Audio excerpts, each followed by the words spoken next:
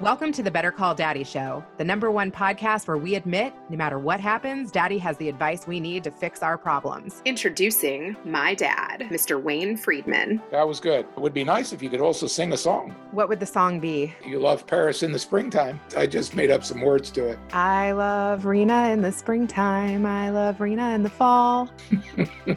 That's right. That's good enough. Oh boy. Let's dive in. Today we have Shauna. She's a friend, a colleague, and an event producer extraordinaire. Shauna, welcome. It's great to be here with you. You and I met when I was working in a financial firm doing events on a smaller scale. And then when I was leaving that company, you were like, hey, I wonder if you could help me with sponsorships. And I'm like, well, I've never done that before, but yes, I can. You were so good at sales. I just knew you'd be good at it if you got into it. And what's so crazy about it is that it's not something that everybody can do. By changing my LinkedIn title to I help influencers get sponsorships for their events, that's literally all I had to say. And so many people started reaching out to me about sponsorships. I think it's like one of the biggest pain points of any event planner. Why do you think it's so hard? I just think there's so many people asking. You know, it's a very particular type of advertising for a company. So you have to really understand their business and find the right fit. I think there's a lot of volatility in the event industry. So there's hesitation and trepidation around signing on as a sponsor. Do you remember the first sponsor you booked? Yes. I've had a few sponsors that I booked. You know, I think it was only for like $5,000. It was still a huge deal to me. So that was just really meaningful beyond that for me because it was like, okay, someone really trusts me to do this. Bigger sponsorships, when I've gotten them, everyone's like, oh, it's so great to get so much money. And it's like, yes and no. It's so scary. You are now responsible to make sure that everything works out as you've promised. And what happens when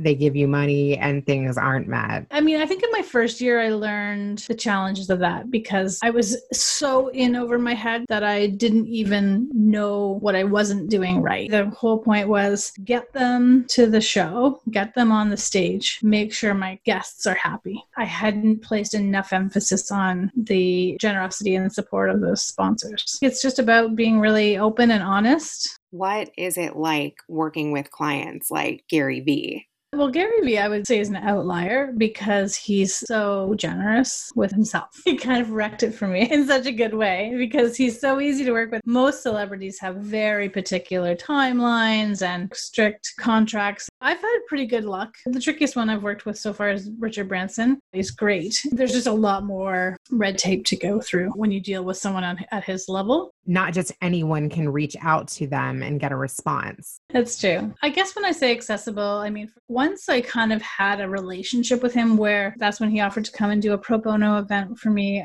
Typically, when you're booking talent like that, if you don't know them, there is definitely that barrier where you don't really ever talk to them until you get them on the stage. How did you reach out to Gary Vee? Basically, I just reached out to his agent. Anyway, he's like, okay, I'll send you the paperwork. They came back to me and said, yeah, the date's been accepted. Here's your invoice. That is entrepreneurship at its finest. I didn't have the money. I didn't pay it for a long time. I just kept letting the invoice like sit there and I'm like, I'll get to it. Sometimes I think for me, it's a little bit of just like ignorance, not in a bad way. Like I just go and do and hope for the best. If we know too much about how hard things are, we can probably stop us. Anyway. And you recently have had to majorly pivot over the COVID situation. Yeah. I mean, you had to postpone an event. So has that ever happened before? I mean, postponing is heartbreaking. I mean, in that situation, there's really no choice. It's hard. I have to say, like, everyone was so great about it because, like, everyone gets it. And now what I'm finding is that because I've reconfirmed the date and we've actually got something on the books for next year and all the tickets that were sold are being reassigned, the hardest part for me was actually not hustle event. I've actually really enjoyed seeing things work out even through the hardship.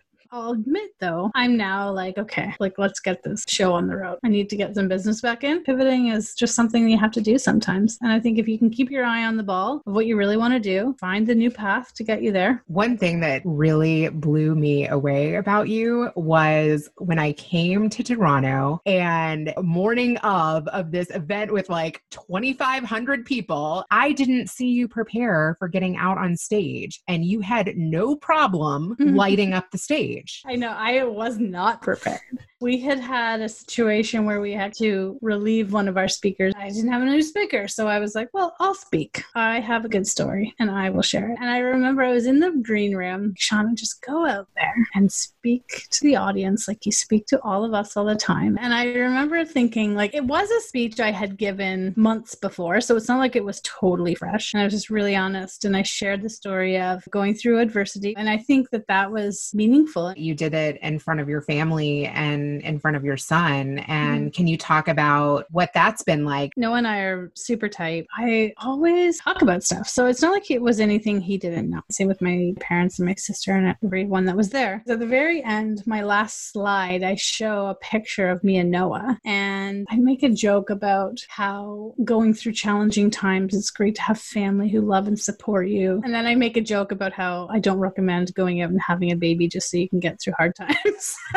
But it was really funny because since I had shown a picture of him, people recognized him. So I guess people were coming up to him all day that day and, talking to him and telling him nice things about me. That was kind of neat because he came up to me at the end of the day and he was like, Mom, I'm so proud of you. And that to me was like, well, I'm done here. How are you supporting his journey right now?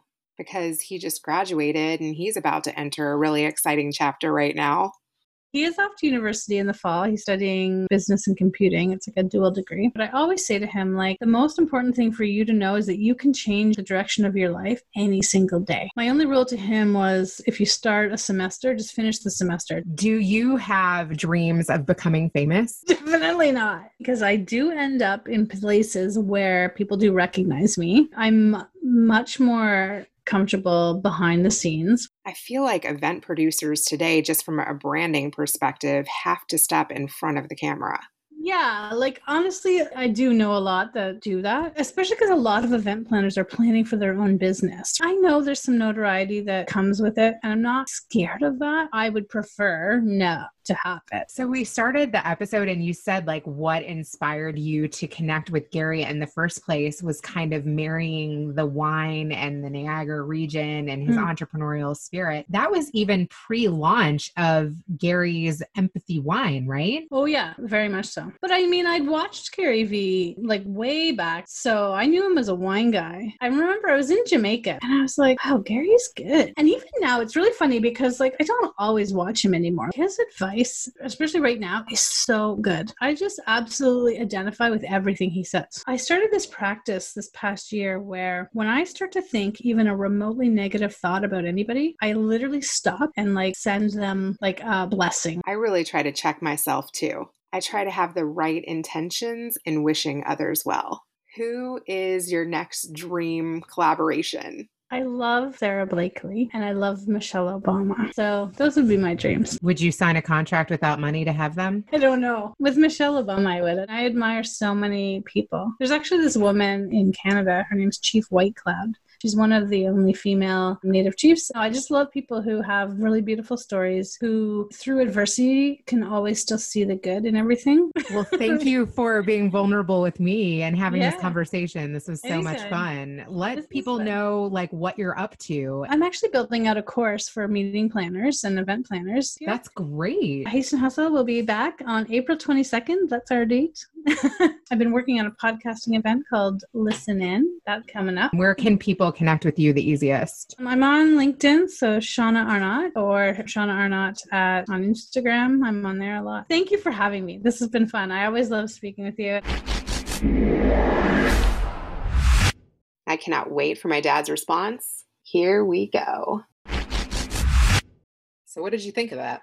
Well, I think Shauna is a very positive person and someone who goes after it.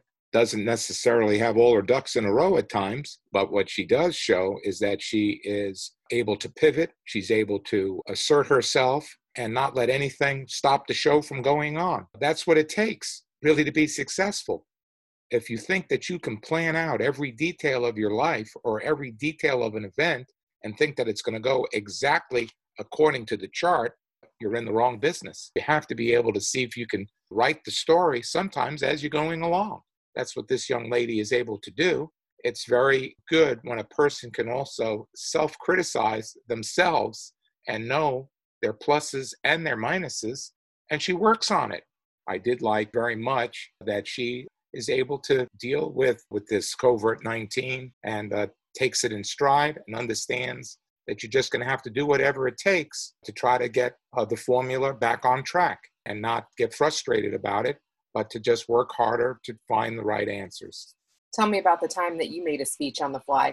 Well, this sounds really funny, but in high school, if someone got sick at our graduation, I'm just sitting there in the first or second row, and all the kids in my class just say, hey, you need an extra speaker. Wayne will speak. I got up there unrehearsed and made, I think, a pretty nice speech to the class. You have to be able to take advantage of opportunities when they arise, and you can't have stage fright. You've got to be able to know that when it's your time to shine, you just go for it.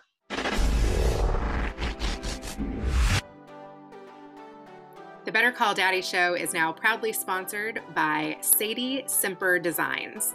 Listen, I had Sadie make some custom animated GIFs for this podcast, and they were fantastic.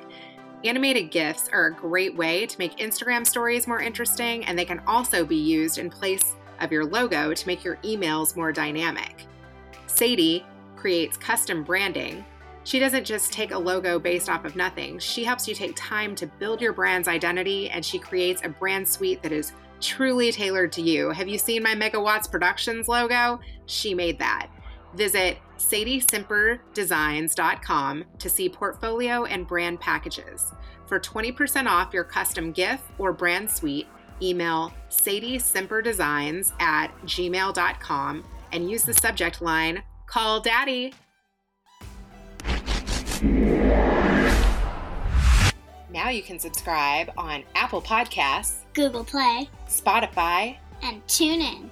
Add Better Call Daddy Podcast on IG at Rena Friedman Watts on LinkedIn.com. Thanks for listening to the Better Call Daddy Show.